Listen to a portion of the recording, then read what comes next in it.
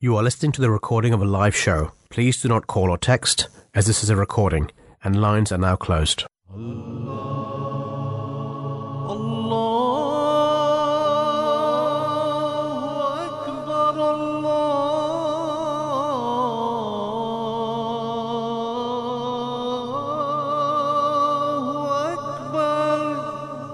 You're listening to the Voice of Islam Radio, broadcasting on DAB and via the internet 24 hours a day.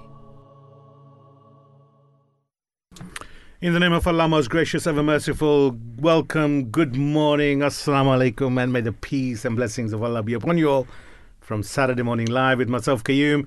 And joining me today for the next 2 hours is my comrade, brother, Usman Butt.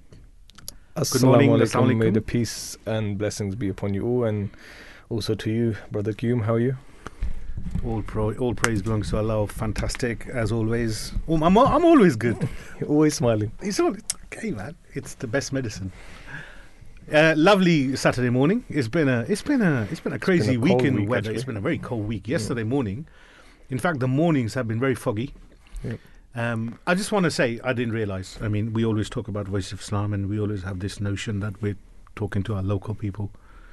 But we're talking to Birmingham, we're talking to Bradford now. We truly are national. Yeah. I think we're in Scotland. I know we're in the north, we're in the Midlands. Are we in Ireland? I don't know. I don't know. Well, wherever you are, I want to hear from you. 0208 687 7878. What are you going to call me for? Which topic? I just want you to call in and say Assalamu alaikum and peace be on you, and tell us where you are from, and if you're listening to Voice of Islam, what is it that you want us to talk about? But what are we going to do today? Today we're going to be talking about what's happening in the world, in and around the world. We're going to go through the papers, see what the headlines are, and then we're going to give you the truthful perspective. We're going to give you the truthful perspective of what really is happening. What are we going to be talking about? We're going to be talking about two topics. We're going to be discussing two topics, and we would love to hear from you, because we think, you can kind of shed some light on these topics because they're very relevant. In the latest census figures, for the first time in 1,000 years, less than 50% of this country's population have declared that they believe in Christianity. That is not what we're going to be talking about. What we're going to be talking about is how more and more people are moving away from God. Not too long ago in the pandemic, we were talking the total opposite. Yeah. Because people had gone towards God. But in this census, in 2021 figures, more people, the second largest number of people, are people who don't believe in anything. Wow. Yeah? So it's not, why people are moving away from Christianity, or why people are moving away from Islam, why people are moving away from Hinduism or whatever, because that's actually not the case. All other faiths have gone up by small percentages in this country, belief systems. But Christianity has come down for the first time in its 40%. So less than 50% of this country, who used to be believers, are moving away from church. But as I said, I want to hear from you if you have moved away from faith, if you don't believe there's a God, or you do believe in God, but you don't believe in an institution. That's what we're going to be discussing. We're going to be discussing why. Of course, it will be opinion based, and Imam and I always say Imam Usman Butt will kind of shed some light on this as well.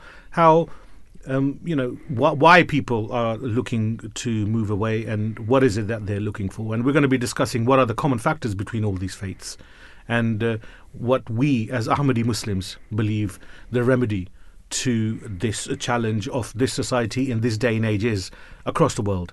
And secondly, what we're going to be talking about is the term love. I would love to hear from you. Give us a call, 0208 687 7878. Define the term love. Imam Usman Butt is going to be What's love got to do with it? What's love got to do with it? Tina Turner all the way. But we would love to hear from you.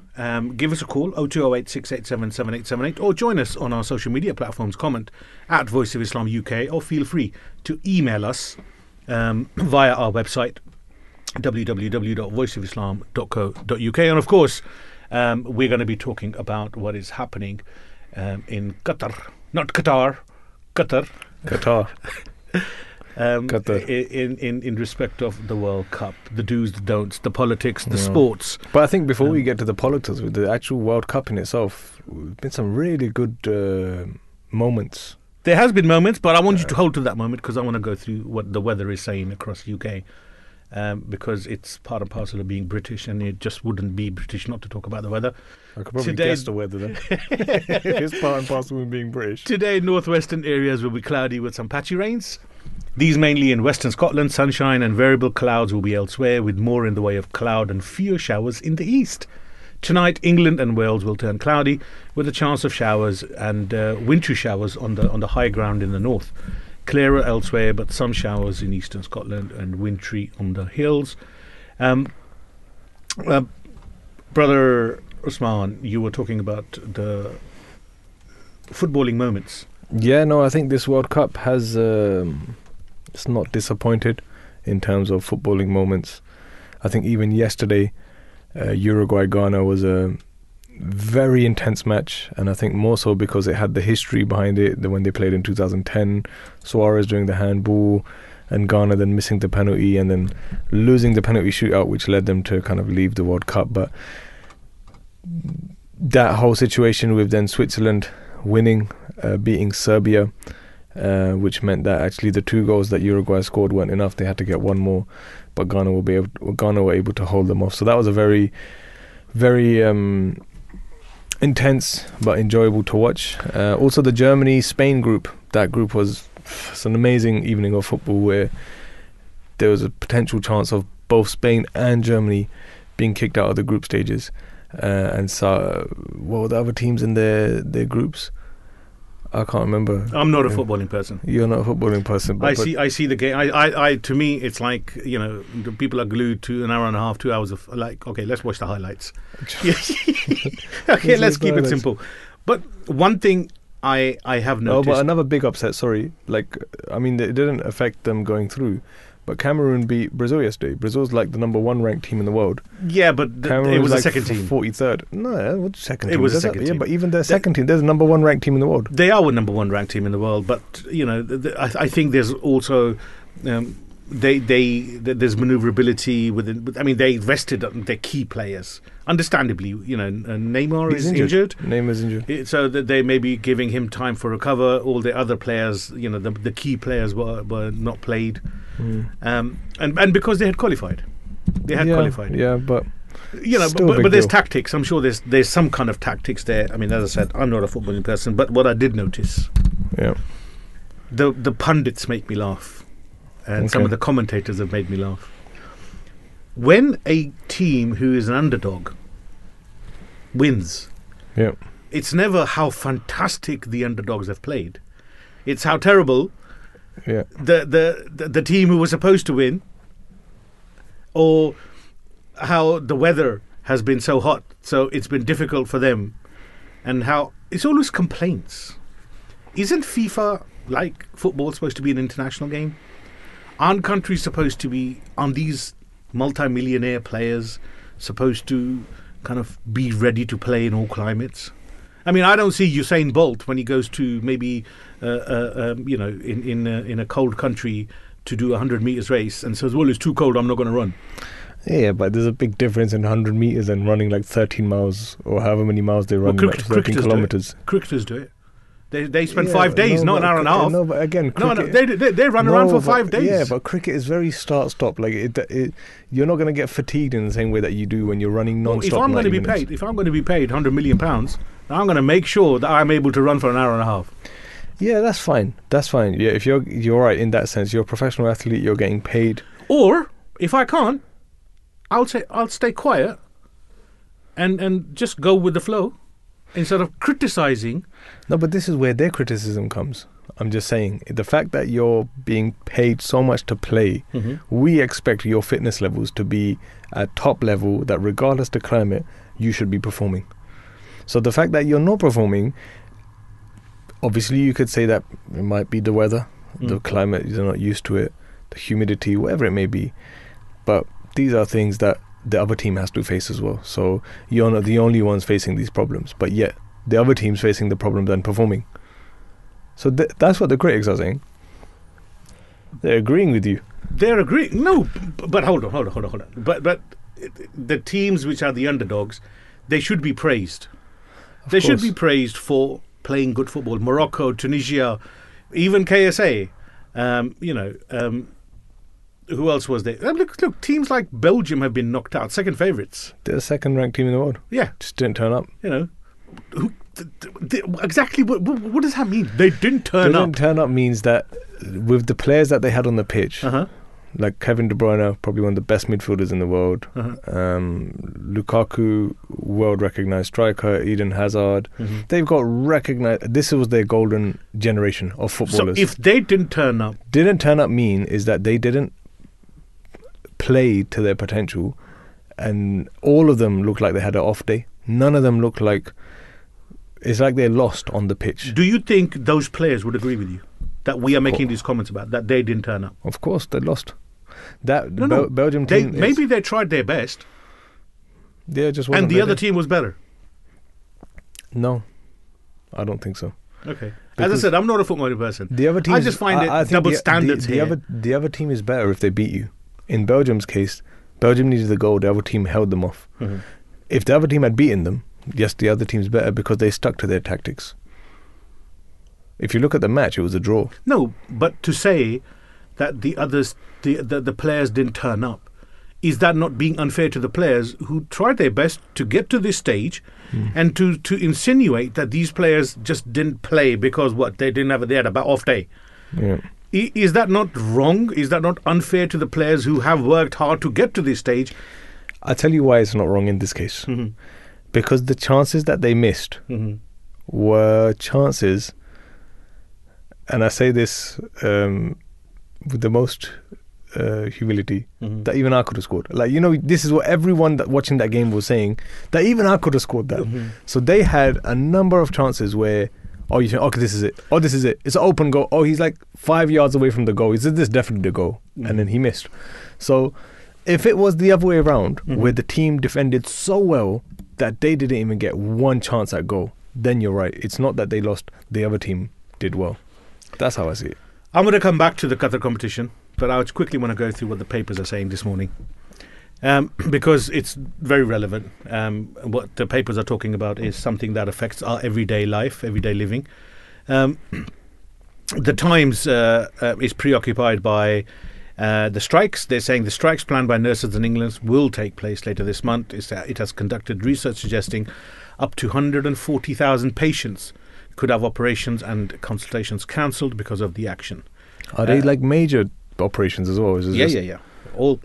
All operations are put on the back. There are going to be some which will carry on, like I'm sure accident, emergency, and life-threatening operations will continue. Okay. They will be supplied. I'm sure that is the case. That's always the case, because the doctors and nurses are not there for money as much as the mainstream papers sometimes portray as a money thing. It's not. These people are there. They work crazy hours. And the reason they are doctors and nurses is because they want to save lives. But after 12 years of misery, they have not been left any choices but to take this action. Again, that's a personal opinion. The paper's leaders say the Prime Minister must work out how to prevent the wave of walkouts in the NHS and other sectors paralysing the country if he's to have any chance of restoring confidence in the government. The Guardian on the front page reports that up to 500,000 of UK's most vulnerable families, and this is very important, have been left without any government help to pay their energy bills since October. Again, the government has put a policy out, but they need to give attention to ensure that everybody is given the assistance, they actually receive it. It is a responsibility of every single local MP to make sure that their constituents are in receipt of this benefit that the government has announced. It says that this is because an estimated 1.3 million vouchers for homes that use prepayment meters have been lost, delayed, or have not been claimed. A government spokesman told the paper all vouchers of October and November should have been dispatched by suppliers. If customers have not received them or are having difficulties in redeeming them, they should contact their supplier. The Sun opinion column accuses the unions, in its words, using skint families and stricken firms as cannon fodder in their political war. It calls on Rishi Sunak to show some Thatcherite steel by bringing in emergency laws which could make it harder for workers to strike. The Daily Mirror has commissioned a poll in which 54% of people said they supported the nurses' demand for a wage increase. 1,500 adults were surveyed and 23% were against the action. The paper states that the findings reflect not just the widespread appreciation of NHS workers, but also the dismay that nurses are so poorly paid. This is what we were talking about when I said to you, we were talking about earlier. The Daily Mail has quoted a microbiologist saying that the COVID prevention measures may have resulted in a drop in population-wide immunity that increased the transmission, particularly in school children. The Financial Times has suggested that Russia has quietly amassed a fleet of more than 100 aging tankers to help get around Western restrictions on its oil sales imposed in response to invasion of Ukraine. The paper says the Kremlin has assembled what the oil shipping industry refers to as a shadow fleet. Experts say the evidence of this is a large increase in the number of unnamed or new buyers appearing in the shipping register. Finally, the Delhi Telegraph has reported on how the former Culture Secretary Nadine Dorries is writing a book which alleges that a group of Conservative MPs were involved in a 3-year conspiracy of bringing down the former Prime Minister Boris Johnson. There is the I newspaper has said the UK Brexit regrets are growing. More and more people. Apparently 1 in 7 people who voted, allegedly, according to this paper, are if they were given the chance of voting again, they would vote Remain. It has become a political football. I was quite disappointed with Labour, to be honest, when Keir Starmer said that he wouldn't even entertain freedom of movement. I for one, I don't understand. Again, maybe it's my limited knowledge and naive thinking. We have 2 million vacancies in this country. Yeah, we keep on going on about full employment. Yeah, we've got most jobs are full, but we do have a 2 million shortage of people. Now, and then we talk about economic growth. You can't have economic growth when you have so many vacant jobs and you don't have people to fill them. Correct? Yep. Now, we clearly are anti-immigrant at the moment because of the way we process immigration. We are always going on about how so many people have increased and so many people have left, blah, blah, blah. But the only realistic solution to filling those jobs, which became vacant in the first place, was 6 years of absolute mayhem within the immigration system within our Home Office. If we were to open and negotiate with the EU and talk about freedom of movement, a customs union, but we can dictate the fact that, okay, we will allow freedom of movement, but it's subject to, nobody can come in and claim, everybody talks about this red herring, social benefits, but nobody can claim social benefits for 5 years or 7 years, it used to be. And so the only people who can come in will have to have a job, and if they have a job, they will pay tax, and if they pay tax, that will go into the coffers of the economy, and that will be part and parcel, in a small way, of kind of the recovery of or the build-up of the economic growth that these people always talk about. Yet, we Conservatives have been fairly straightforward about, that Brexit is a no discussion, but Keir Starmer has closed the doors as well for Labour. So I'm waiting for the Liberals now. Are they going to be, because they forever have been talking about,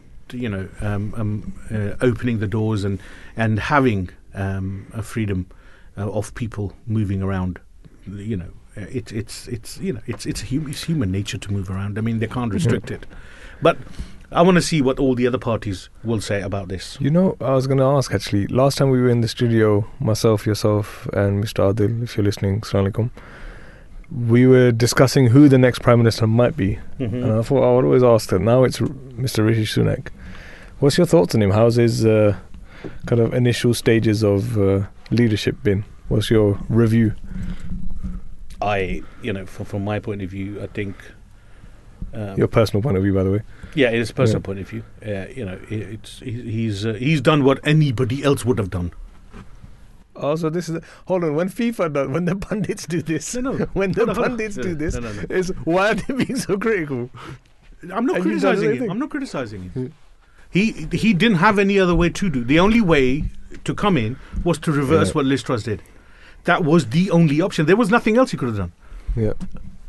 The reason Liz Truss and our former Chancellor Kwasi Kwarteng, he went because of the policies they brought in. And so whoever was going to become Prime Minister had to reverse what they did. Otherwise, it would have been... So you think the country's in a better place? Well, yeah, it would be unfair on Rishi Sunak to say that it hasn't made a difference. But the markets have stabilised. Where a pound was equal to $1. I think yesterday it was $1.19 or $1.20. Okay. Somebody said $1.22. Maybe that's wrong, but I know I've seen it at $1.18, $19. So, and with the new budget that. With the new budget that our Chancellor came up with, Jeremy Hunt, Yeah. the markets didn't kind of go do gymnastics like it did when Yeah. Kwasi Kwarteng kind of did the mini budget. So there is stabilisation, but the fact that people like Sajid Javid, when they have decided, and so many other senior Tory MPs are deciding that they're not going to run again at the next general election, that shows also that people have had it. 12 years. Is fatigue. There is conservatism. There's fatigue in this government, similar to what Labour went through after 13 odd years, and before then it was Margaret Thatcher, and Tories again were in power for 13 years. So it seems to me that there's that cycle that we are going through. Yeah. The one thing that everybody thinks is a foregone conclusion about Keir Starmer, what people don't realise. Yesterday I was listening to these pollsters, and they said Labour was 30 plus points ahead. Now, since Rishi Sunak, that lead has reduced to 20% plus. Yeah. But when it comes to the question asked by to the people, if they would prefer Rishi Sunak or Keir Starmer as leaders, they were both on par. Now that's interesting, isn't it? That Labour as a party is 20% ahead, but Keir Starmer and Rishi Sunak, depending on which poll you listen to, one said it was a bit higher. Okay, people preferred Rishi, and on another poll they said they preferred Keir Starmer. But on par, across the board, they shouldn't be neck and neck. So a lot of people are looking for a little bit of policy versus personality. Yeah, and again, the problem Labour has is they're very good at telling us about how bad the Conservatives are. They are very good at opposing the Tories, but they have yet to tell us anything about what they're going to do. Yeah. So, as the voter out there is thinking, okay, fine, you don't agree with what the current government's doing, and you're very good at opposing them. You're very good at telling us what they are doing wrong. But you're not telling us what is it that you're going to do to remedy the same problem. People are becoming more politically aware because now, with the times we're living in, people are directly being affected with the policies that the government's bringing in. Hence, the strikes across be it postal, doctors, nurses, dock workers, you name it, across the board industry. Strike action is something that shows that we as a nation are at a position where we're saying enough is enough. Mm. It's interesting. I think when how long has it been now they've not been in power? Was it 2010? 12 years. 2010, yeah? Yeah. So I think for 12 years, naturally, they've always been looking up, pointing fingers. So they've just not gotten used to it, but it's almost like by default that's the first thing they have to do, is point out someone's mistake. We're going to take a quick break. When we come back, we're going to carry on talking about Qatar, but we're also going to go on to our first topic of the morning, which is why are people more moving away from faith? Do stay tuned, grab yourself a cup of coffee, or send one this way. In fact, I don't really want a coffee. I'd prefer some breakfast. It's 0208 687 7878. Brother Usman, I know you're on one of your intermittent diet things, aren't you? So you can't eat. So black coffee for me. So it's all for me. I will sit in front of you and eat. Do stay tuned. Give us a call or 0208 687 7878, or join us on our social media platforms at Voice of Islam UK, or feel free to email us via our website www.voiceofislam.co.uk. We're going to be right back after some short messages. Allahu Akbar,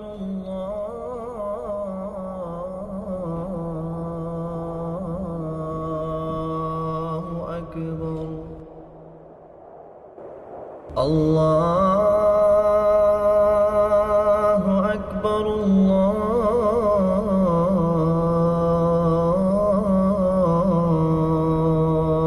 Allahu Akbar. Ashhadu an la ilaha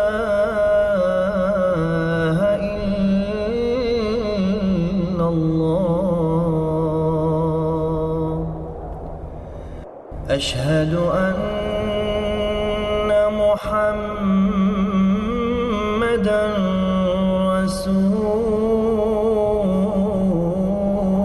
الله. You're listening to the Voice of Islam Radio. Selections from the writings of the promised Messiah, upon whom be peace, the founder of the Ahmadiyya movement in Islam. Take note how the Holy Prophet of Islam remained resolute and steadfast in his claim to prophethood from beginning to end, in the face of thousands of dangers and a multitude of enemies and threatening opponents. For years on end, he endures such hardship and suffering as increased from day to day, enough to make one despair of success. It is inconceivable for a man with worldly motives to have shown such prolonged endurance and steadfastness. Not only that, by putting forth his claim to prophethood, he even lost the support he had previously enjoyed. The price he had to pay for his one claim was to confront 100,000 contentions and invite a multitude of calamities to befall upon his head. He was exiled from his homeland, pursued with intent to murder. His home and belongings were destroyed. Several attempts on his life were made by poisoning. Those who were his well-wishers began to harbour ill for him. Friends turned into foes. For an age which seemed eternity, he braved such hardships, which are beyond a pretender and impostor to suffer through.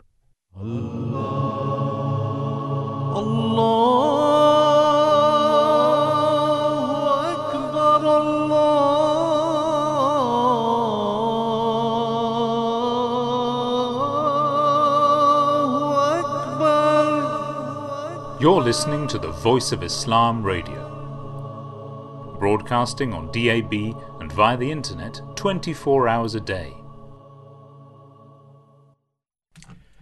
Welcome back to Saturday Morning Live with myself, Qayyum, and Brother Usman. We've just been going through what the papers have been talking about and what are they reporting on in respect of the actions of politicians, organizations, people, and how it affects our everyday life. And Brother Usman, you talked earlier about the population and in fact the world, football fans being preoccupied at the moment with the football World Cup.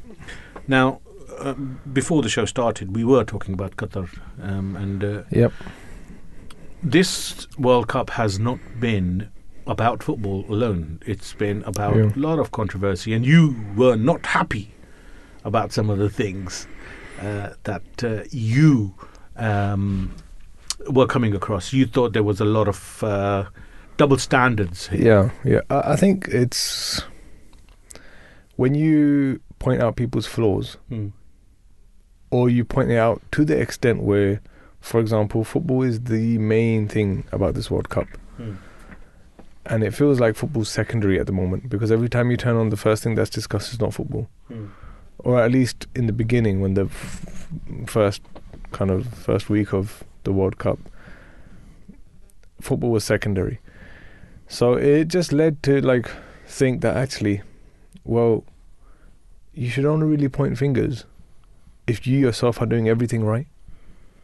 But the reality is, or point fingers not at just pick and choosing what you want to point at, but anytime you see something wrong, then point a finger and make a stand. Mm. And then it just goes down to the point that you made, in terms of action speaking louder than words. Mm-hmm. Because it seems to me a lot of yeah. Firstly, it's, and correct me if I'm wrong, they've known for 12 years. yeah. So what changed in the last 12 days of the commencement of the World Cup that suddenly everyone became very vocal and everybody became so concerned about human rights, which, don't get me wrong, it's good that people are aware of human rights, and everyone's human rights should be preserved and should be protected. Of course. That's not the question, but it's how you're doing it. Yeah. I mean, if you were to come to my house and me as the host, and if you were to come and sit on my table and criticize what I offer to you, do you think you're being kind? You're being fair? You're being just to me as a host? I think it's one of those things. It's at the moment, keeping everything that's happening, the thing that's speaking the loudest is money. Of course. The fact is, money speaks the loudest. But again, And that's the been the reality case is- for 12 years. And no, but this is the thing that, look, if they wanted to make a real impact in the statement that they're making, then none of the TV broadcasters would go. Mm. Okay, no, we're taking us. We don't want to go there. We would host it from here. That's right. None of the radio presenters would go. Yep. But the fact is, they're all there enjoying the climate, weather. It's almost like a It's a holiday. holiday. Paid holiday. So they're enjoying that part of it, Mm-hmm. but it's an issue. No, but this is, again, I And agree it's the with you. same I with agree with it's you. the same with the players. Well, no, the players made me laugh. I mean, I actually I felt really sorry for a lot of the players, because I think our manager, Gareth, kind of pushed them in a corner. Because you speak for weeks and weeks and weeks on about a particular issue, that, you're going to do this and you're going to wear the armband and you're going to do this and that. And then, the organisers and the footballing authority, the International Footballing Authority, FIFA, say, well, you'll get a yellow card. Now, again, if you believe in a cause, Take the yellow card. I'll take the yellow card. Yeah. Yeah? Because the cause is more important than me getting a yellow card. But they kind of, again, they made fools of themselves, because one looks at the Iranian football team. If you take away the politics and the faith issues and the cultural issues and whatever you have it, the Iranian football team, rightly or wrongly, refused to sing their national anthem in support of the women being persecuted in Iran. Again, we're not going to be talking about the rights and the wrongs here. But the fact that they took an action which kind of puts them and their families in danger. Yep. Yeah. So they didn't speak much. They just did it. They acted. And they showed that, hold on, these people, they truly do believe. They believe in standing up for a cause and actually taking action. Whereas if you look at a lot of the Western teams, they gave a lot of lip service, but did nothing. But do you think that's media pressure, isn't it? No, it's not. It's I about think- it's about the individual. No, but I feel sometimes especially in this generation, we're going to come to what one of the reasons is people just move away from, let's say, religion. But in this particular thing, I think one common factor is when everyone's talking about it and you're a relevant figure and you're not seen talking about it, or you're seen to have a different view, then that's it. The media, like that, you're on the receiving end of a lot of stick. I feel. So I think with a lot, my personal opinion is I don't know, but I think a lot of these players, their opinion to what's being expressed on the media is probably two different things, but they can't be seen expressing what they feel. But then they shouldn't say anything at all. No, but I don't think the players do, to be honest. Well, the players are... There are a few. No, but that's what I'm saying.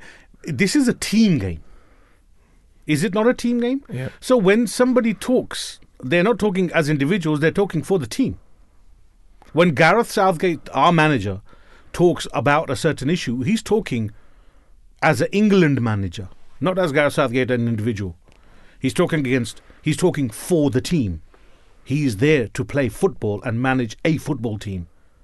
And somebody should say to our own players that in Qatar, who have who have a football team which is of different colours and ethnicities, and a lot of naturalised players who have become Qatari internationals, come from who were born in other countries. When they lost against the kind of miserable, games that they had. One goal, I think, they scored in the whole... Yeah, they didn't win one game. They didn't win one game. But did you hear any chants of monkey noises or bananas being thrown at them? No. No? Then why is it that in our country, our nation, in our country, our own people throw banana skins and chant monkey noises at our players who happen to be of black colour? Isn't their human rights infringed? We live in 2022. Yes, we live in 2022, yet we don't talk. I don't see any football manager getting up and saying, well, my players are treated equally. When a white football player is praised for buying things and presents for their mother, but when our newspaper talks of our black football players, they look at them in a derogatory manner. The treatment of our media of people of different skin colours is absolutely atrocious. I was listening to, it was, I think, on Radio 4. I was listening to this survey that was being quoted, how even in 2022, a person of Afro-Caribbean background gets paid 19% less. 19% less, yeah? Compared to a white counterpart doing the same job. Even today. Somebody from Bangladeshi background gets 46% less. Somebody from Pakistani background gets 22% less. Do these things not form part and parcel of the human rights of these people who are doing exactly the same job, but they're not being looked upon as humans, are they? Because they're being paid less. We live in a country where our fire brigade is declared as institutionally racist. Our police is declared institutionally racist. Our health service has had issues of institutional racism within the hierarchy. Yet we have the gall to go and preach to other countries about human rights. John Barnes said something very, very interesting on one of these media outlets. He said that, what's worse, a country that's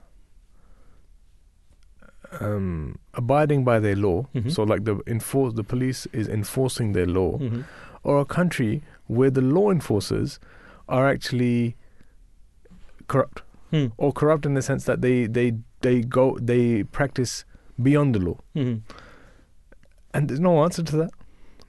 So in a country where the police, like you said, there is an element of racism. You can see like USA, in America, even in UK. Where there are police officers, or anyone, I'm saying any individual in any profession, but because we're talking about the law, so that's why I'm using this example, but where there are individuals in that line of work who go beyond the law and take matters into their own hands, and actually there are situations where people are losing their lives, which country is worse? That's it. And when he said it like that, it just made me, I was like, that's such a valid point, that we're criticizing a country for upholding its law.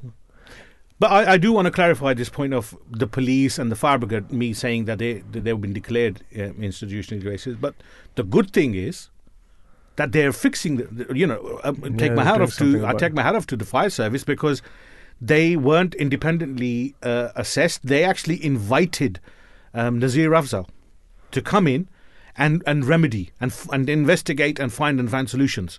So they have Doing something identified, they've accepted there's a problem, and they're going to look to resolve it. Similar to the police, the new commissioner, especially of the Met, has identified that there are issues, and they are looking to fix the problem. Yeah. But the point that representatives of our country are going to another country, we are the guests. Yeah. There are responsibilities upon us to ensure that we act like guests. Yeah. Yeah, lip service is. It seems to me that the West has gotten so used to doing lip service that they never follow up with what they say. Yeah. They say, and again, this will go back. This will connect to what we will be discussing over the next half hour, 45 minutes as well. They say the right things, but there's never a follow up. There's never a follow up, and I think, they should go there, say thank you. Yeah, say thank you, and perform on the pitch, and show us why you went there. The coming home. Let's go to the first stage first. Yeah. I also think is misunderstanding what it is, because we're very quick to say human rights, but actually it's two different things in saying this country's laws based on a belief that this act shouldn't happen. Well, our government but is I'm just actively trying to come out of the human rights. Yeah. But what I'm saying is that law is not saying if you're caught doing this act anywhere, that's it, you're in trouble. No, it's saying there should be no public display of affection, regardless if you're homosexual, heterosexual, whatever you are. There should be no element of public display of affection, because in this country there are certain rules that we abide by to maintain some sort of social harmony. So by all means, and they've even said it in the way that everyone is welcome here, wherever your likes, dislikes, you are welcome here. And in your own home, in the security of the four walls that you are in, do what you want. But when you come out into the public, there are certain rules that you have to abide by. That's it. Like, that's not denying anyone of their rights, if that makes sense. I don't feel that's denying anyone of their rights. Listen, even if it did, it's their law. Yes, it's their law. We live in a country where we have supposed Muslim politicians who say this country doesn't have a problem with Islamophobia. We live in a country where we have political leaders who come from ethnic minority backgrounds, and they talk about how there is no racism in our politics. Yep. Again, we need to be looking at. We need to look upon how we are acting, what lies that we peddle in front of people. We need to be self-reflecting. We need to be looking at our own mistakes. We need to be looking at our own shortcomings, because if we were to be truthful about our shortcomings, we won't have a leg to stand on. Yeah. Yeah. It is as simple as that. You're listening to Saturday Morning Live with myself, Qayyum, and Brother Usman. Let's move on. And in a recent survey, not in a recent survey, the figures relating to the census of 2021, for the first time in 1,000 years, Christianity, people who believe in Christianity has gone down to, I think, 46%. And it's gone down below 50% for the first time. Judaism is the same. Islam has gone up by, I think, from 4.6% to 6.5%. Hinduism has gone up, and so has Buddhism has gone up. But the second largest number after people, when people were asked if they were to believe in any religion, was that no, they don't believe in God at all now. That was the second highest number of households in this country. And the question came to mind that in the pandemic, we did fantastic shows and we spoke to so many people who talked about how, people realized that, politicians and money and power could do nothing in respect of dealing with the pandemic. And people got to a point where they didn't have a choice but to look towards God for that peace of mind. Yeah. But it seems like, this census, which was only done last year, which is done every 10 years, shows that more and more people are losing that belief in God. And I wanted to ask you, because a personal opinion, I think, a lot of faiths, organizations across the board, including Muslims, people, we are Voice of Islam, but including Muslims from different schools of thoughts, they have misinterpreted or reinterpreted or done political interpretations of what authentic religions, scriptures have actually said, and they think that scriptures, religion is too old and need to be progressive and need to be brought up to date with society. A lot of people, I hear a lot of pundits say that. Well, religion needs to be brought up to date. It needs to be progressive. The word progressive they use, and they think religion is not progressive. I wanted to get your take on what's your take on why people are losing interest in God, or is it people are losing interest in God and they're losing interest in institutions? I think if you look at the history of religions, the further you go away from the source, so the source being, let's say, the prophet that the religion was sent to, the further you go away from his life, let's say now the prophet has established, he's fulfilled his mission, he's now passed away, the further you go away from his passing in time, the more people then start to interpret to what suits their needs. Because obviously when the prophet's there, there's no element of doing your own interpretations. The prophet would interpret things for you and tell you the difference between right and wrong. So I think that's one major thing, that the further you go away from that person's life, the more then you start to mold that religion or that teaching according to what you think suits your needs best. And if that means then doing certain things not in the appropriate manner, then you justify to yourself that no, this is how it's supposed to be properly, because I need to think about society as well. That's why I think number one. Number two, I think in this day and age, religion is based on 2 or 3 things. One is, do you inherit one? So for example, I inherited our faith. I was born into a Muslim family. 2, your experience. But that experience then comes in your most likely adulthood. As a child, you're not really, your experience isn't going to determine whether you believe in something or not. It's mostly when you are an adult and you start making conscious decisions, or things start affecting your life, whether it's financial, marriage, whatever it may be, health. And 3, just maybe your interests. What interests you? And has it ever crossed your mind, or have you ever had some sort of experience in which you've ever pondered over the purpose of life? There may be more, but for me, these 2-3 things can determine whether you are religious or not religious. Because some people may have suffered so much that the outcome of their suffering is, well, if there was a God, why am I suffering so much? Or why am I being put through this so much? On the same page, there is someone who's been through so much suffering, and because of that suffering, actually he's determined that if there wasn't a God, I wouldn't be able to get through this. So that same one factor can have 2 outcomes for different people. So that's my kind of initial thoughts in terms of why people may be religious, not religious. I think last week we did a show, Saturday Morning Live, on youth engagement, and we would discuss like what is it about faith, or not just faith, it could be about education, politics, whatever it is. Why is there less youth engagement?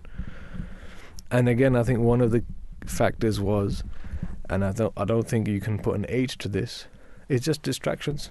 There's so many other things that probably appeal to people more than doing the basics.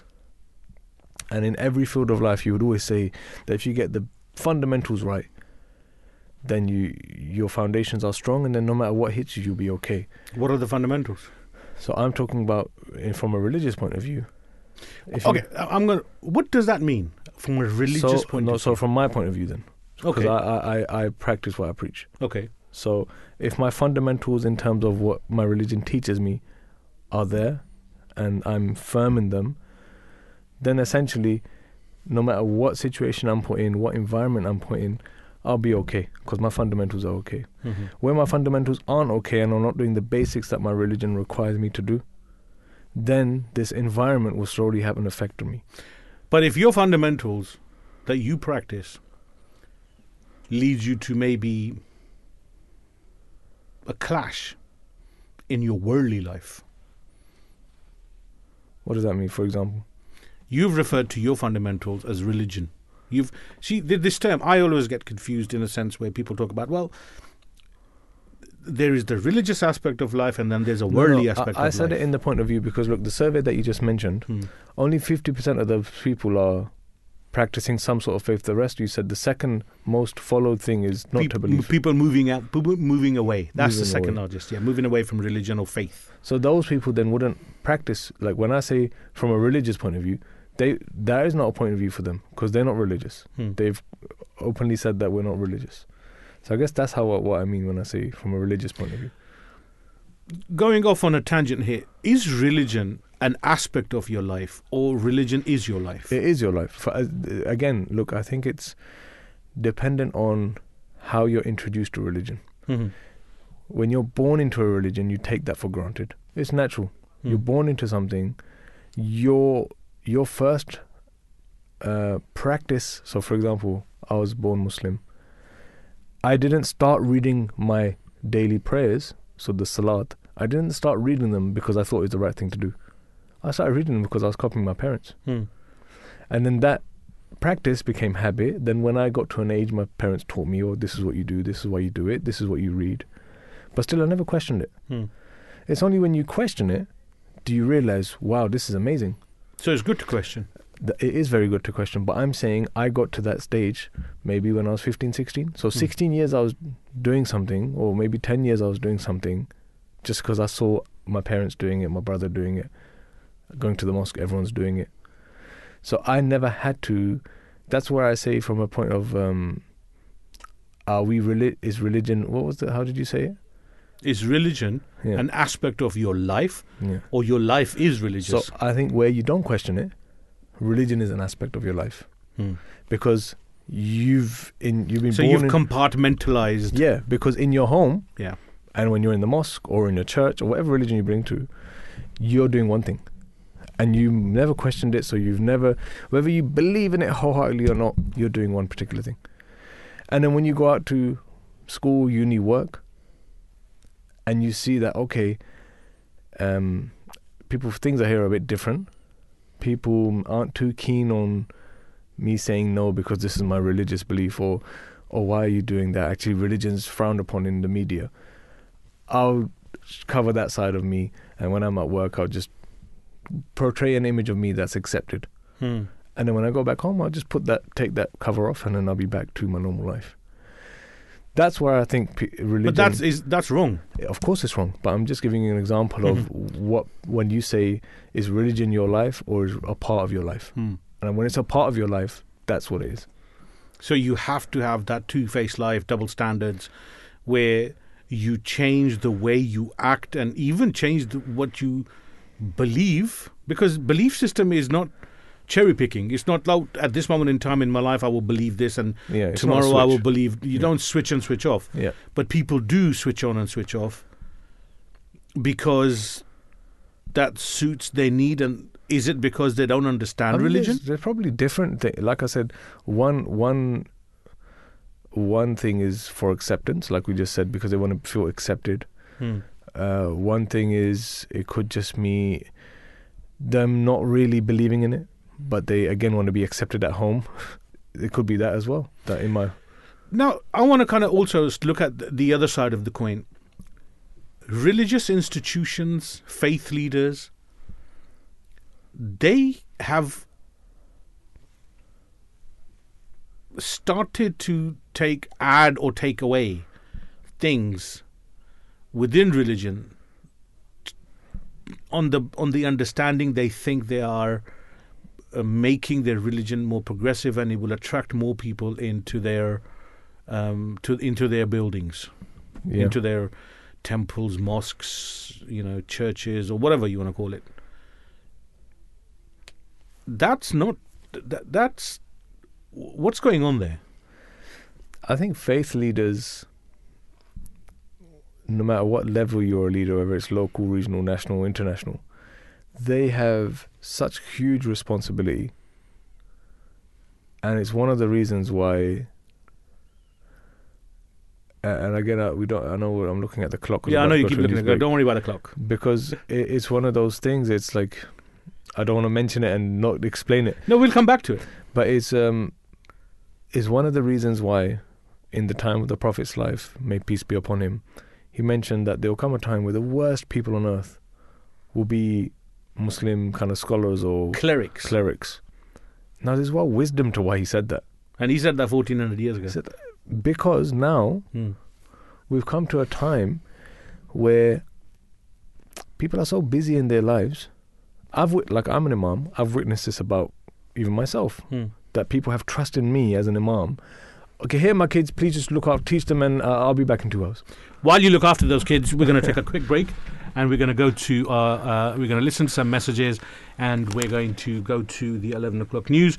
We want you to stay tuned. We want you to give us a call on 02086877878, or join us on our social media platforms at Voice of Islam UK, or you can email us via our website www.voiceofislam.co.uk. We're going to carry on our conversation with where Imam Usman was about the belief in God, or the disappearance in the belief in God. So do stay tuned. We'll be right back after these brief messages.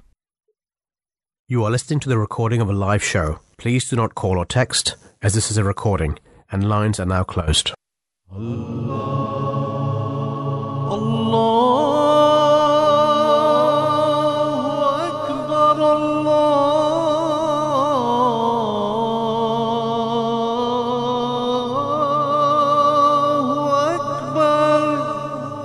You're listening to the Voice of Islam Radio, broadcasting on DAB and via the internet 24 hours a day.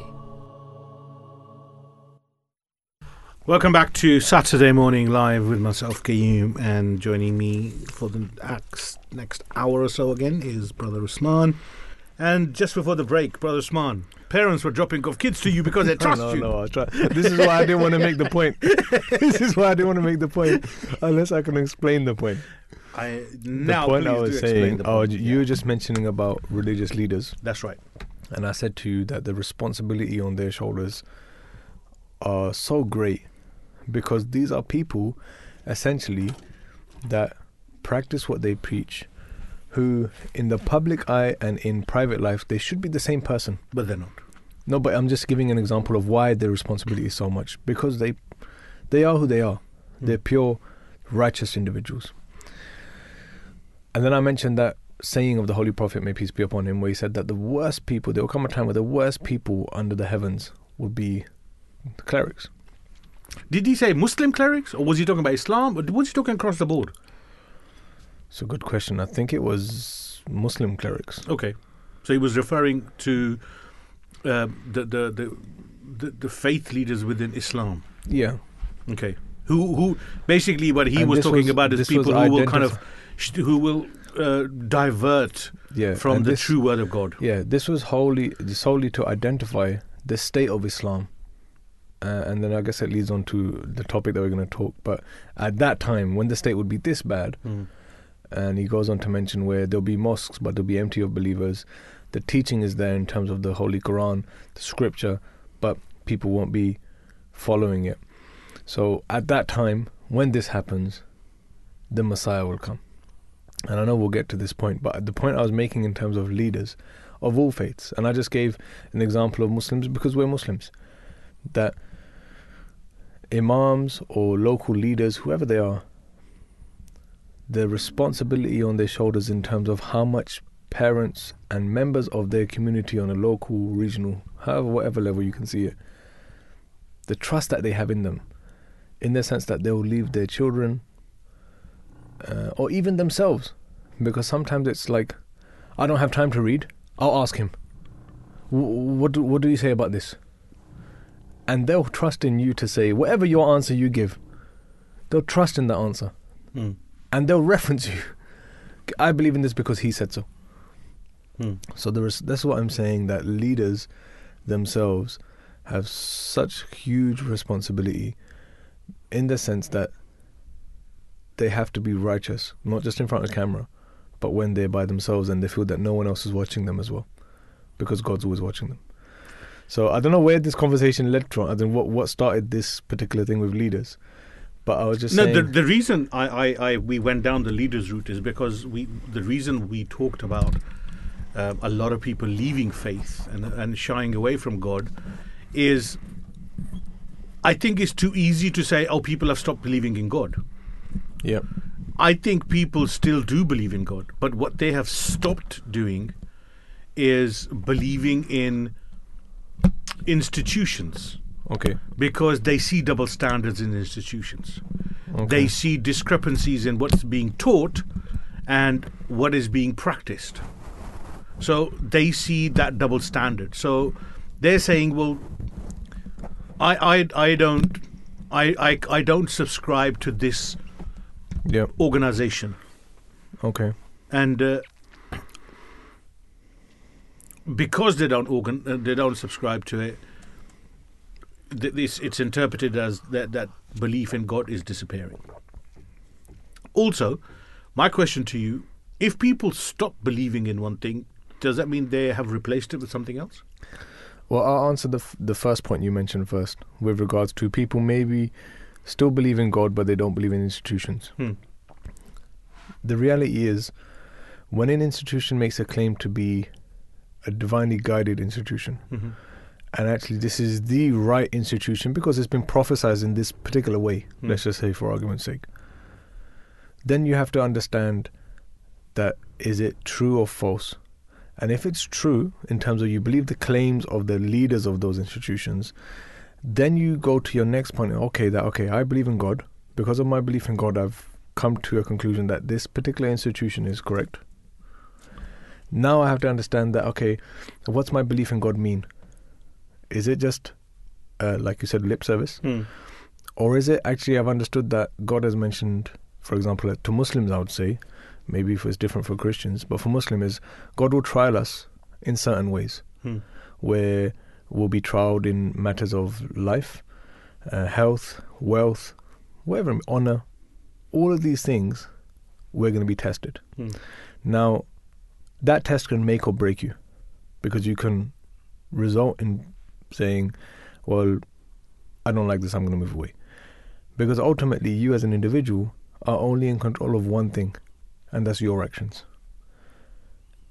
And if you believe in a higher power and understand that this world is a temporary abode, and ultimately when we go into the next life, and you can say our diaries presented before God of all of the deeds that we did in this world and everything we went through, our life is just an open book in front of God in the next life.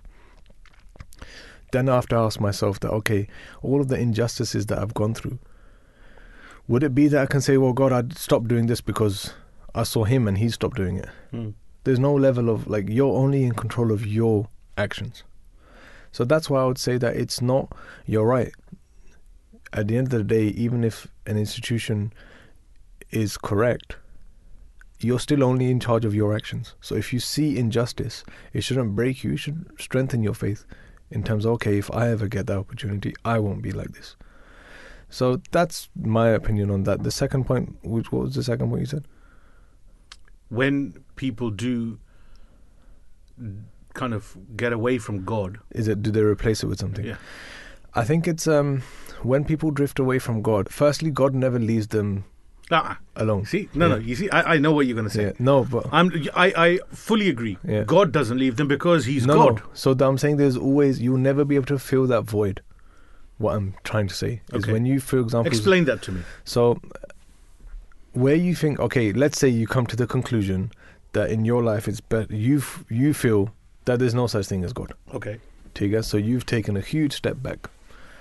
Now, if you are someone who believes in God, so if I was to ask you, what's the best thing you get out of believing in God? What's the best thing? Yeah, as an individual. What benefits you the most in believing in God? It gives me a purpose. Gives you a purpose, and you can say it gives you satisfaction. Yeah? Yeah. Okay, so then... There's a if reason you- for my yeah. existence. Okay, so then if you take these two words, Mm. now if me and you, or people who can relate to us, we believe in God and it gives us a purpose and satisfaction. Mm-hmm. I've taken now that out of the equation. So God's out of the equation, but as human beings, you still look for purpose and you still look for satisfaction. So if you're not getting it from God, you then start attaching yourselves to other things, and your purpose then becomes worldly, or whatever your engagements are or whatever your interests are, that starts to become your purpose. If you stop believing in God, does that mean you stop believing in the afterlife, the heaven, the hell? Do you stop believing in... You believe just in this world? I think a lot of people do, Yep. because you can't So not believe if in you God. believe that, how can... But doesn't that negate this notion of purpose?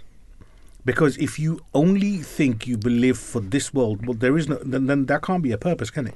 So that means you've lived for nothing. That's fine, but a lot of people do have that feeling that actually the purpose is to make most whilst we're here, For what purpose? to enjoy. So that's the replacement, isn't it? Enjoyment. Yeah. There are people Yeah, satisfaction. for short-term measures. They are giving precedence to short-term measures instead of being patient and looking at long-term, or thinking. Because if you truly believe that your life matters, and then whatever you do will lead to something. If you negate that something, then it's purposeless, isn't it? Yeah.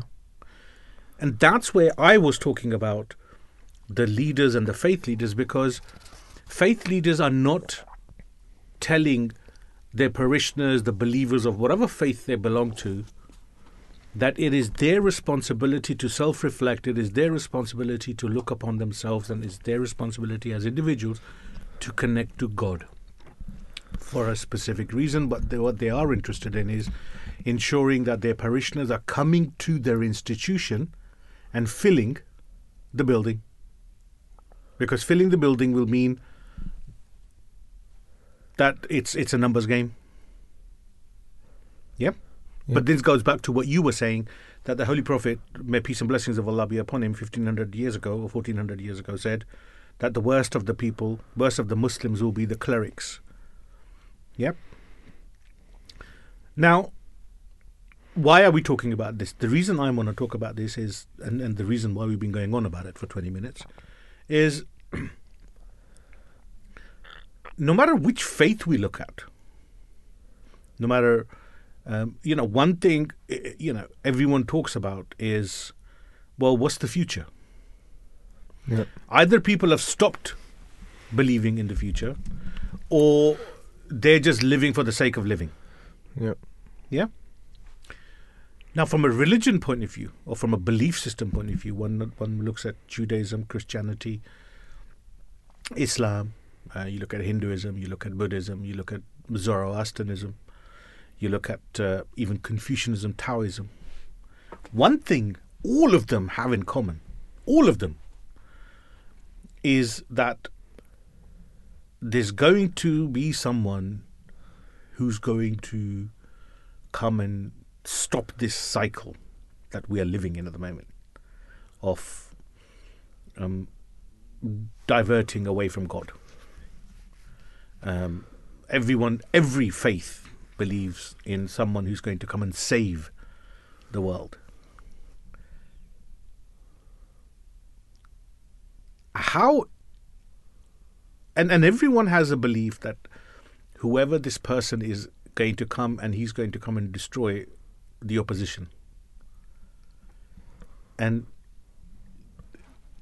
it's going to be, every faith within its own existence is going to be the right one. Yep. Why is it that if all of these faiths truly believe in the authentic scriptures of what their beliefs are, should they not be more open-minded to know that maybe the person that they're waiting for comes from another faith? What happens then? Or is there going to be, I've listed 9 faiths, but there's possibly more.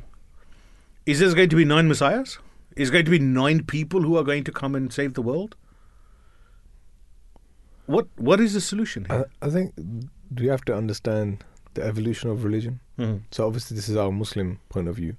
Well, why is it That only we- Muslim? No, but I'm just giving our point of view in the sense that we believe in all previous prophets. Okay, and all explain that to previous- me. So, for example, as a Muslim, so there are different prophets.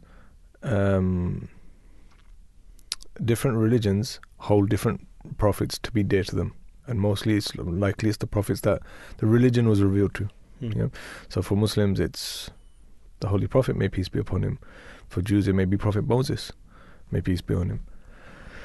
But part of our faith, we're taught that actually a Muslim is a Muslim.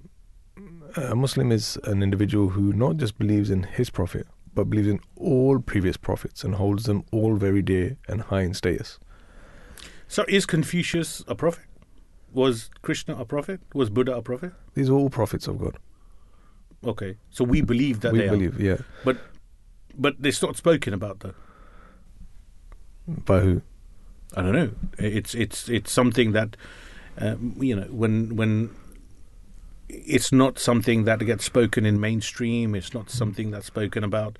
I mean, even if you talk to somebody who believes in Hinduism, somebody who believes in Buddhism, and when you tell them, well, everybody's is so that- stuck no, on but- the Abrahamic religions But it doesn't work. that both- everything that goes away from Abrahamic religions, people say, well, no, that's something different.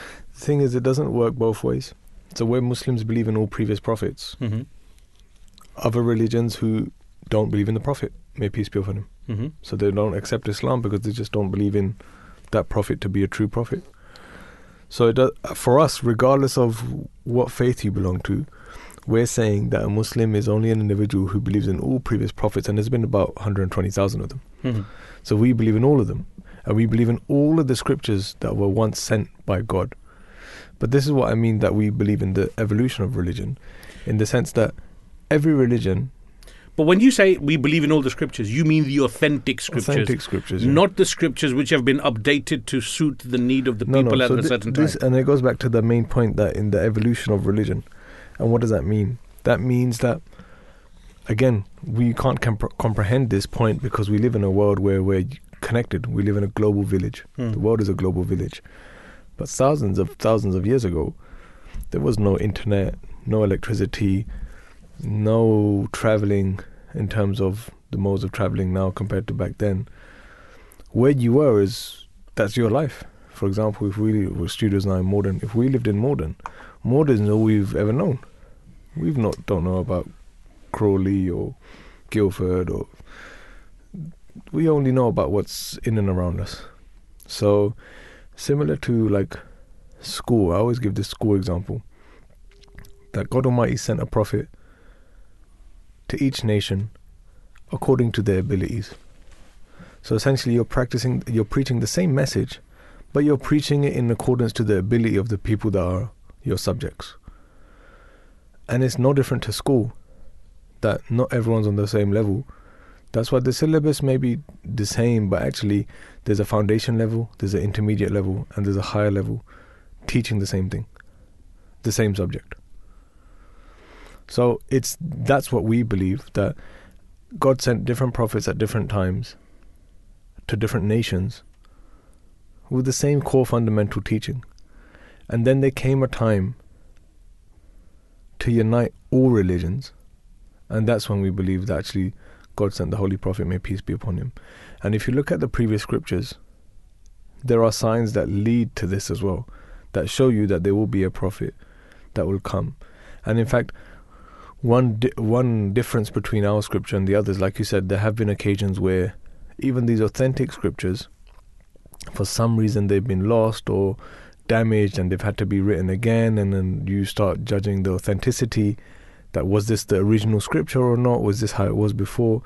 The Quran is the only scripture in which we can say, since it was revealed, not one letter or even one, you can say,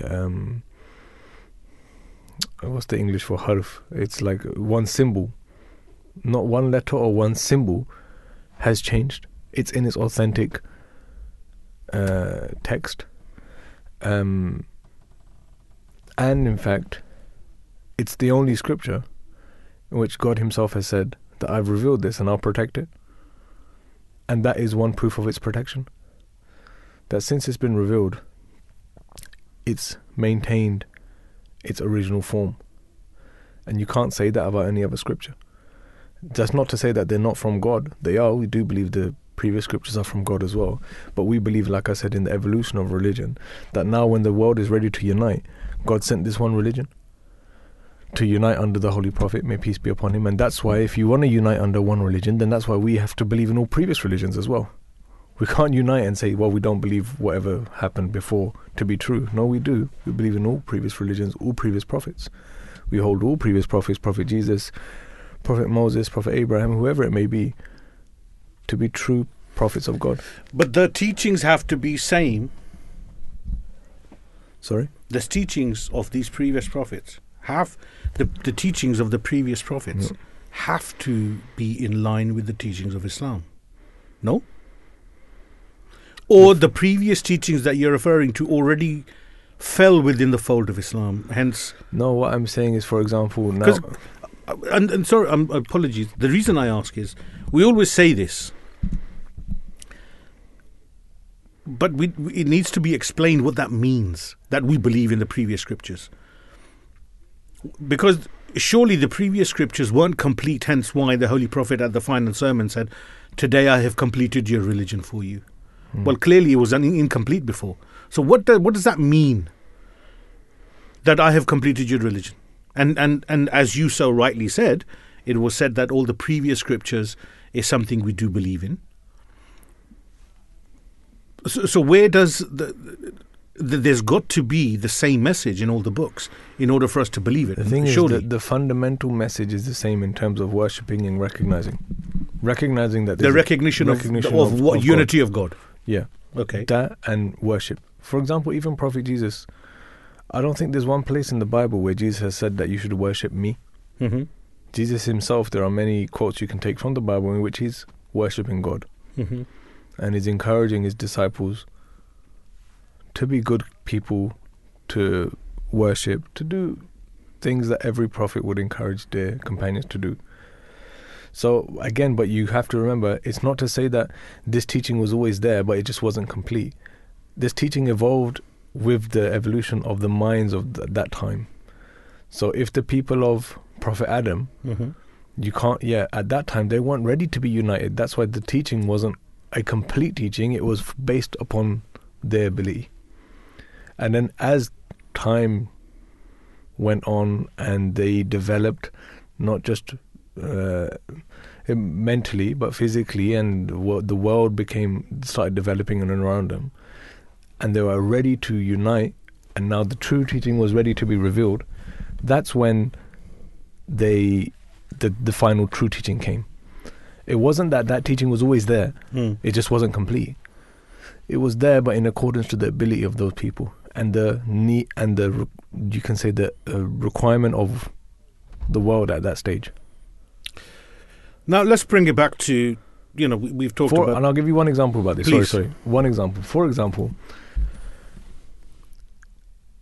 the Holy Prophet, in one example, may peace be upon him, is explaining the latter days. And he's basically explaining to people. So if I was to explain this to you, you tell me what comes to your mind. There'll come a time where, and keep in mind, your mode of transport right now, you have to take yourself back 1400 years. Okay. That your mode of transport is camels, donkeys, horses. Yeah? Transportation. That's your transportation, yeah? So if I said to you, and this is your only experience of transportation, I said to you, there'll come a time, Guillaume, where you'll be able to sit in this really big donkey, Mm-hmm. and the donkey will make an announcement before it leaves, Mm-hmm. and it will travel at speeds that you can't even imagine. Mm-hmm. And you will be able to do journeys that we normally do in months, in hours. Aeroplane. Okay, so now you understand that because you've seen an aeroplane. Hmm. But for someone who hasn't seen an aeroplane 1400 years ago. 1400 years ago, Yeah. you have to explain. This is what I mean in the evolution of religion. So now that's the Holy Prophet, may peace be on his time. If you go back to Prophet Adam's time, how would you explain to him things that were happening in the Holy Prophet's time? Hmm. So this is what I mean in terms of evolution of religion, that it's not that the religion was incomplete, it's that the core fundamentals were taught to each nation according to their abilities and the needs of their area. Okay, so they were specific. They were specific to a certain people at a certain geographical location, Of course. whereas Islam was universal. Yeah, because now when everyone's kind of developed to a time where they understand that now we need to be united, is when that one final With that one message came. of that, which was via the Holy Prophet, may peace and May blessings peace of be Allah upon him. Yeah. Now, the Holy Prophet also talked about a time we've spoken earlier, then where the people will be, the clerics will be of the worst type, and why did he say that? Because this very thing that we're talking about, Okay. that Islam will be in a state where nothing will be left except for its teachings. There will be Muslims, there will be people who claim to be Muslims, there will be mosques, but they'll be empty of true believers. Meaning that there'll come a time where Islam will need almost reviving, where everything will be there, but they'll just need someone, almost a messiah, to come and remind everyone and present everyone the true teachings of what Islam is and the true character of the Holy Prophet, may peace be upon him.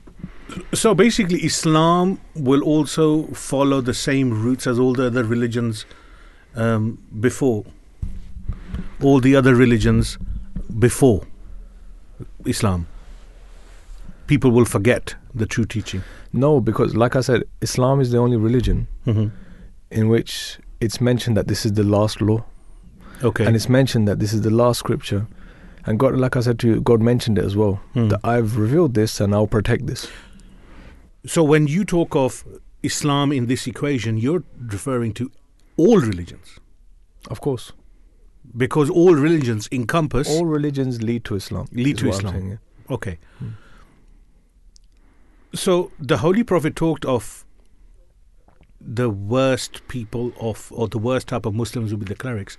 But of course, there's the flip side to it, that somebody has to come and revive. You use the word revive. Who will revive? So again, And will they revive Islam? It's easy for me and you to sit here as Muslims to say Islam, but this person will revive all of the other religions as well?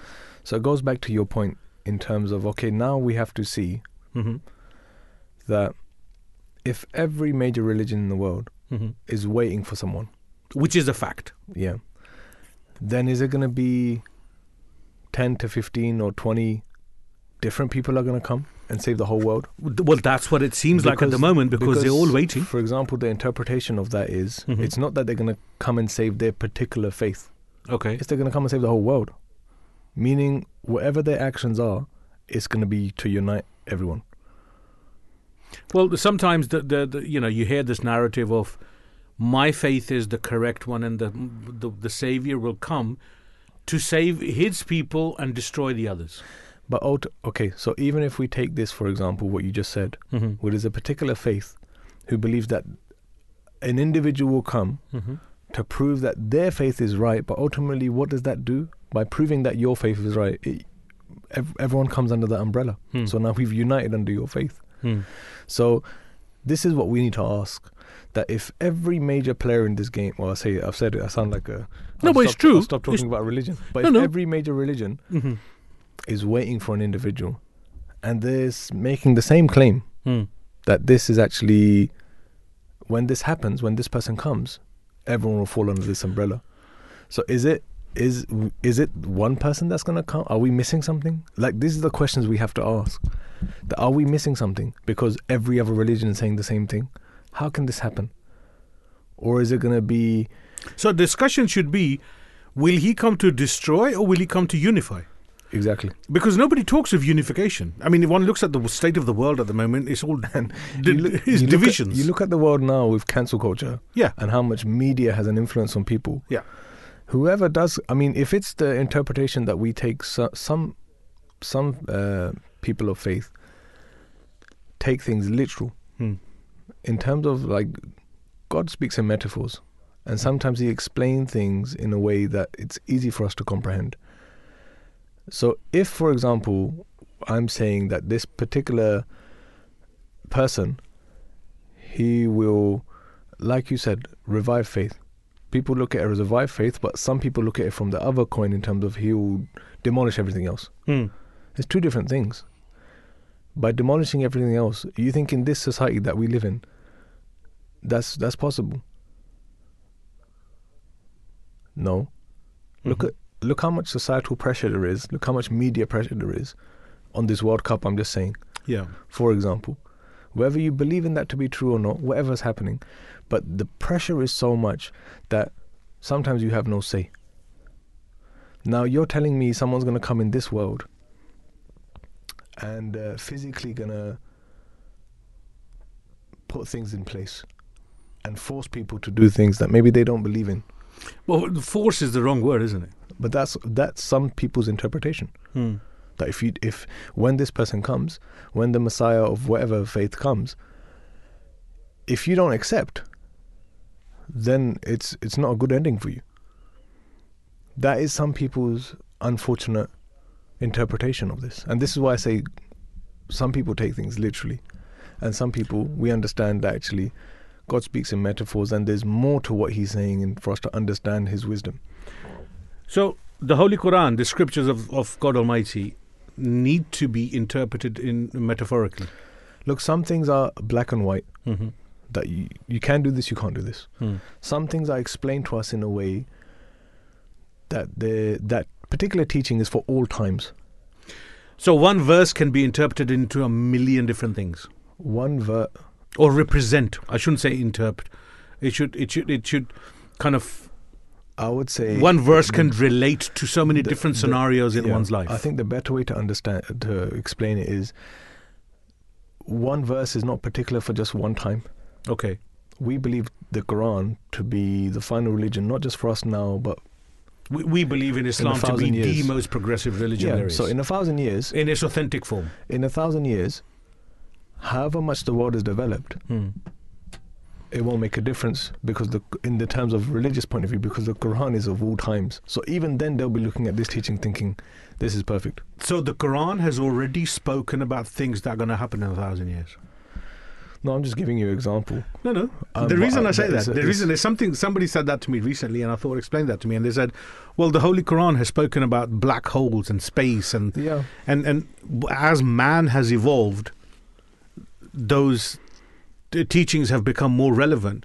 Where there was a time when, and it was an article I was reading, where scientists who used to completely not ignore, completely disbelieve the notion of God Almighty, over a period of 2 decades, especially the Holy Quran, they have read it and seen the progress in science, and how it has already been mentioned some way in some form in the Holy Quran, that scientists have started to believe in this narrative that God and science are intertwined.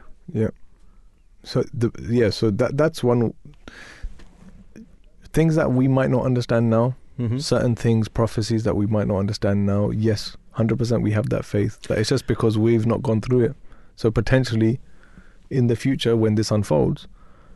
So who's the savior? Who's the savior? Who's the savior? Is the savior a Messiah who everybody talks to? Because the word Messiah is used everywhere. Do you remember different forms? Do you remember that Netflix?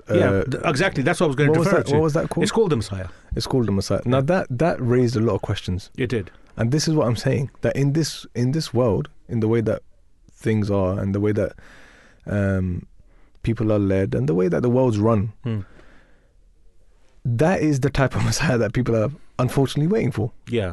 Who will come and do miracles. Yeah. Because I remember once I was listening to a radio show in America by chance, And someone called in, and the same topic was being discussed, and they said that, listen guys, I don't get it, because part of, let's say, Sunni Muslims, we as Ahmadi Muslims believe that Prophet Jesus passed away. And when we say the second coming of the Messiah, it won't be that same person, but in the same way that he was a Messiah for Prophet Moses, this particular person that comes in this latter days will be a Messiah for the Holy Prophet, may peace be upon him. That's the basic teaching that we believe in. But the example I'm giving is, not other Muslims believe otherwise. They believe that Prophet Jesus didn't die on the cross. They believe that God saved him, but he was elevated physically. That in his physical form, God lifted him to the heavens, and he's been waiting there for thousands of years, and he's going to be brought back down when it's time for this Messiah to come that we're talking about. So someone mentioned on this topic, when it was mentioned on the show, someone Stop said, looking at the clock. We have 20 minutes. someone mentioned on this topic, if the Messiah was to descend in, let's say, New Zealand, and it's such a small population, well, not compared to like America and other countries, depending on what part of New Zealand you're in, or Fiji, or any other island that's not as populated as America, because they were using their own example. One, what's to say that there'll be people there watching? Two, who's to say that we'll believe him? Can you imagine like the state that Jesus went up in compared to the standard of living now, if you compare it to his standard of living thousands of years ago? So if someone like that, let's say we've missed his descent, for some reason we've missed the descent, but there is someone of those features saying, I'm Jesus. One, would the world believe him? And two, then how is the whole world witness to this if we didn't see it, or if only one particular country saw it? If this is a Messiah who's coming to unite everyone, but his descent is only seen by certain people, or the sign of his truthfulness is only witnessed by one particular part, how does that work for everyone else? So it was interesting when he said that point. Actually, I was listening thinking, well, that's a valid point. It's one way to look at it. People who believe that he was picked up or replaced, there's so many different versions. Yeah. Is it not true that that goes against the law of living and the law of nature? It goes against that? Of course. So if God created the laws of how one lives and dies and creates the law of nature, then under that basis, God must have made a mistake if he picked someone up. No, it's not that he made a mistake, because the argument people then present, well, is God not all powerful to do that? Well, of course and he is. My reply to that is within this. the parameters that he designed the laws of living and the laws of nature. Here's my, the thing is, I'm not the most educated when it comes to presenting these examples, but the thing that stuck with me is this. That, okay, yes, for argument's sake, let's say God is all powerful. He can do as he wills. He is and he can. Yeah, he is and he can. And if he so wanted to, he could. Yeah, that's our belief in God. But then the question I ask is, okay, to Muslims I would say this, and to Christians I'll say something else, and to Hindus I'll say something else. I'll use their particular prophet in this example. But for Muslims, I would say, listen, if this Messiah's purpose is to bring back the true teachings of Islam, bring everyone under the umbrella of Islam, and God had the ability to lift someone, why would he lift Prophet Jesus and not just lift the Holy Prophet, may peace be upon him? It makes no sense to me. Like that, just this one point, that okay, I've come to understand that God can lift someone if he wants. But then why not lift the Holy Prophet, may peace be upon him? If the whole purpose of this second coming, of whoever it is to revive faith, Islam, then why not lift the Prophet? Why lift Prophet Jesus, may peace be upon him? And I'll say the same to Hindus. I say, if God had the ability to do this, but their belief is different, I guess. But with Muslims, it's this, in terms of that this Jesus will come, and the same Jesus that was living thousands of years ago will come now again. That just doesn't sit well with me. And this has got nothing to do with religion. It's just common sense. But to me, as much as I agree with you, and yeah, it's there is that other aspect of how it doesn't make sense. But if God has created a system and he goes against that system or he changes that system, then surely that means something wasn't done correctly, so he's correcting it. If a correction is being made... No, but then it goes back to that point in terms of, like I said, it's part of human nature. I mentioned this in the beginning. The further away you go from the source of something, the more you then start to or change or mold that particular thing to suit your needs best. Okay. And that's human nature. I'm looking at the clock, so I kind of want to take it to the next step. But so one thing I wanted to do is bring it back to actually the point of discussion, is that we said, what's causing this census that was taken? What's causing people to go away or to take a step back from religion? And ultimately and when we talk about the Messiah, one thing is this, that look, if you belong to a religion, we as Ahmadi Muslims believe in a living God who speaks now as he spoke before, and he will speak to us in the future, to whoever commits to him. If not now, then when? This is why I keep asking, and this is why I ask people to question themselves, that even when the Messiah came, we believe the Messiah to be Hazrat Mirza Ghulam Ahmad of Qadian, may peace be on him. He fulfilled all the signs that were mentioned by the Holy Prophet, may peace be upon him.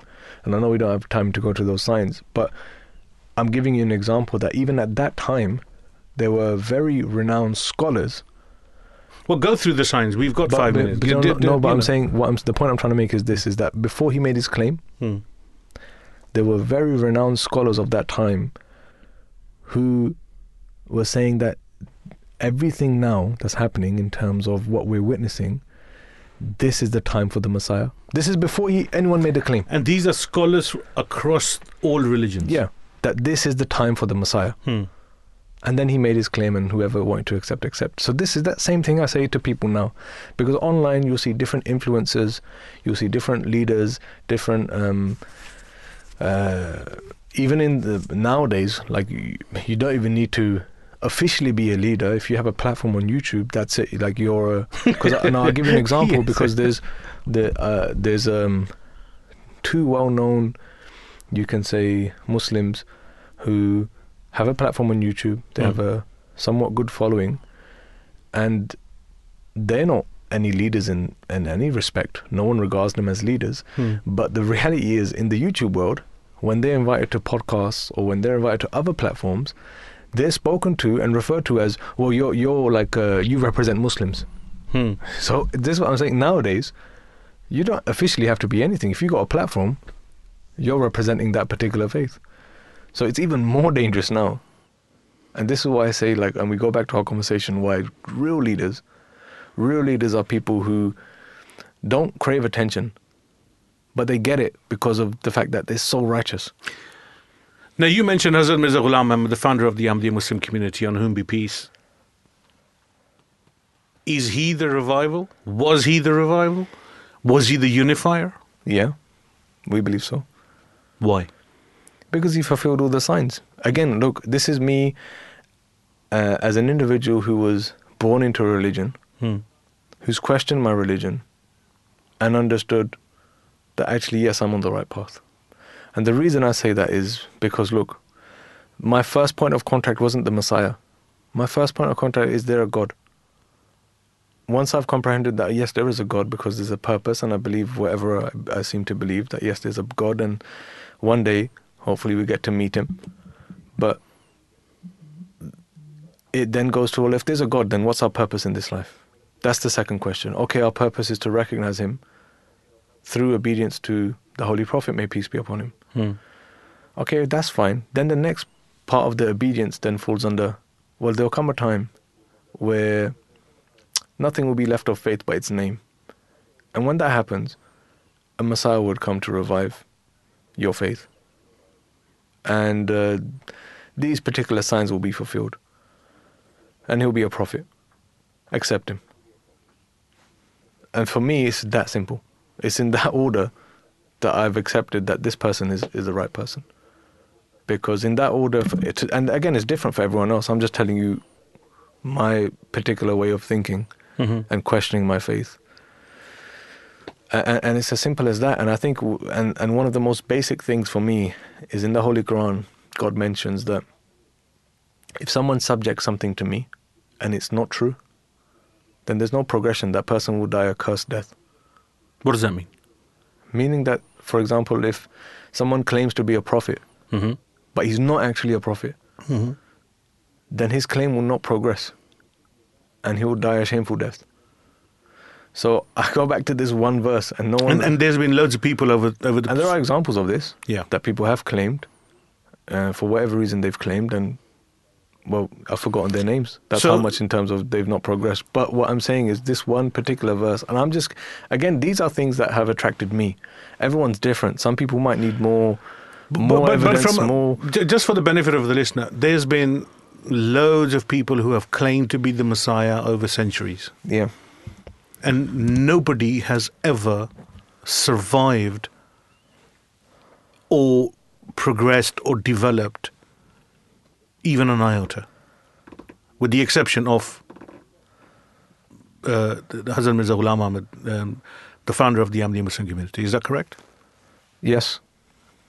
Yes. So people have claimed to be prophets, to be messiahs, to be from God. And the point I was saying, and the point I'll end on, is that if, again, and this strengthens my faith, this is all individual to me, that if this person who I've accepted was false in all his claims, and his claim is one, and he's explained it, and he's explained it in such a way that if you look at his life, in every aspect of his life, he's practiced what he's preached.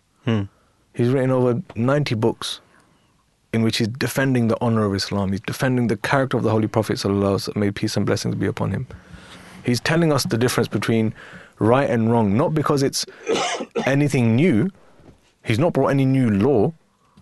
He just reminded us and brought the beautiful example of the Holy Prophet, may peace be upon him, back into our lives. Because the world is such, and it's developed in such a fast rate, that there are so many distractions that religion becomes an afterthought. Finally, we've only got 4 or 5 minutes left. Our listeners might be thinking, these guys are going on about religion and faith and blah, blah. Why is it important? Why is it dangerous that people are shying and diverting away from God Almighty? Is it dangerous? Is it harmful? What's the problem with diverting away from God? The thing is, we believe, again, this is a whole topic in itself. It is. I apologize for asking such a loaded question. In the sense that we believe that religion teaches good morals. Yeah. Now, there's a handful of people that will think or believe that, no, you don't need religion for good morals. You can be a good person in general. And I think then, if you look at what's happening to the world now, and what was once accepted and what's accepted now, we've come a long way.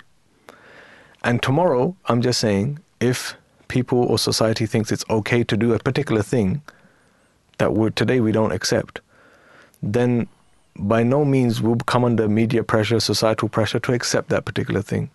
Why it's important to have religion in your life is because this religion that we've accepted is a universal religion. It's for all times. And ultimately, this life that we're living in is not an eternity life. We have no say in when we're born. We have no say in when we're going to die. But we all will one day pass. And when our eyes close in this world and they open in the next, it'll be a reality check in terms of, okay, that was your test. Let's see your results. So more than that, again, there's many different ways you can look at this. More than that, why it's important to have faith and believe in God is because, one, like you said, it gives you purpose. Yep. And two, if you want real satisfaction, real satisfaction, you won't get it from money. No. You won't get it from friendship. No. You won't get it from any job. You'll get it from remembering God. So fulfillment, contentment, purpose, satisfaction. Because we mentioned this and we didn't get a chance to talk about it, but what's true love? We mentioned this before the show, yeah? And I said to you, human beings, because of our weakness, we can't express true love. We can't even define it. The only people who can are We can't even define it. The only people that can are prophets and caliphs and saints. because they have fully devoted their lives and shown the utmost love to God and their prophets. And that's why they reached that status. But That is a topic. last point. When we talk about why it's important, because God is a being that will always love us. This is what I'm saying, that no matter what we go through, I'm only in control of my actions. I'm not in control of what the world throws in front of me. But if I know there's a God who always loves me, and who always support me, and who'll be there in my times of needs, then that for me is much more comforting than any money, any friendship, any particular help that anyone else could give me. Take one step towards me and I will take 10 steps towards you. You've been listening to Saturday Morning Live with myself, Qayyum, and Brother Usman. Thank you, Brother Usman, for such comprehensive answers on such loaded questions. I'm sure we will come back to the topic of what is love at a later date. We have only got 2 to 3 minutes left. Any sporting World Cup predictions? World Cup predictions? What's Go on. your World Cup prediction? You never watch football, so what's I your don't World watch Cup? football, so to me, I don't know, Brazil. Brazil, number one ranked team in the world. It's not a bad show. Thing is, as much as I want England to win it, my heart wants Messi to win it. Oh, Argentina. I want just because I want him to have that at the end of his. If this is the last thing he does, what an amazing career! Most definitely. You are listening to Saturday Morning Live. Just a call out to all of our listeners. If there's a topic you would like us to discuss, we would love to hear from you. You can email us your choices of topics at www at our email via our website. Don't tell me you've forgotten the website. No, it's www.voiceofislam.co.uk, or you can, throw us a message via our social media network at Voice of Islam UK, or give us a call. Brother Habib is in our tech office. He would love to take down your details and your suggested topic on 0208 687 7878. And, we would love to talk about what you want to talk about. If there's any questions you want to throw at us, we would love to answer them. As Brother Usman said, religion, Islam, is not a compartmentalized part of your life. Islam is a way of life. Yeah. Every aspect of what we do from the second we open our eyes in the morning to the moment we close our eyes and go to sleep, Islam is present and will be present from today till the end of time. Any parting words, Brother Usman? No, it's just exactly what you said, and I think it's just a reminder that we can't pick and choose when we want to be religious. Yes. You either are or you aren't. The thing is, this is the beauty of God. God will always be there for us. Yes. But you have to remember God in times of ease, and this is a saying that I've always lived by. If you remember God in a time of ease, He'll remember you in times of hardship. Thank you to Brother Usman. Thank you to all of you for listening. Please forgive any shortcomings on our part. We will be back live on our breakfast shows from 7 a.m. to 9 a.m. every morning, and drive time from 4 to 6 p.m. every day, weekdays. Please remember us in your prayers. As I said, please forgive any shortcomings on our part. Please be safe. Until next time, may the peace and blessings of Allah be upon you all.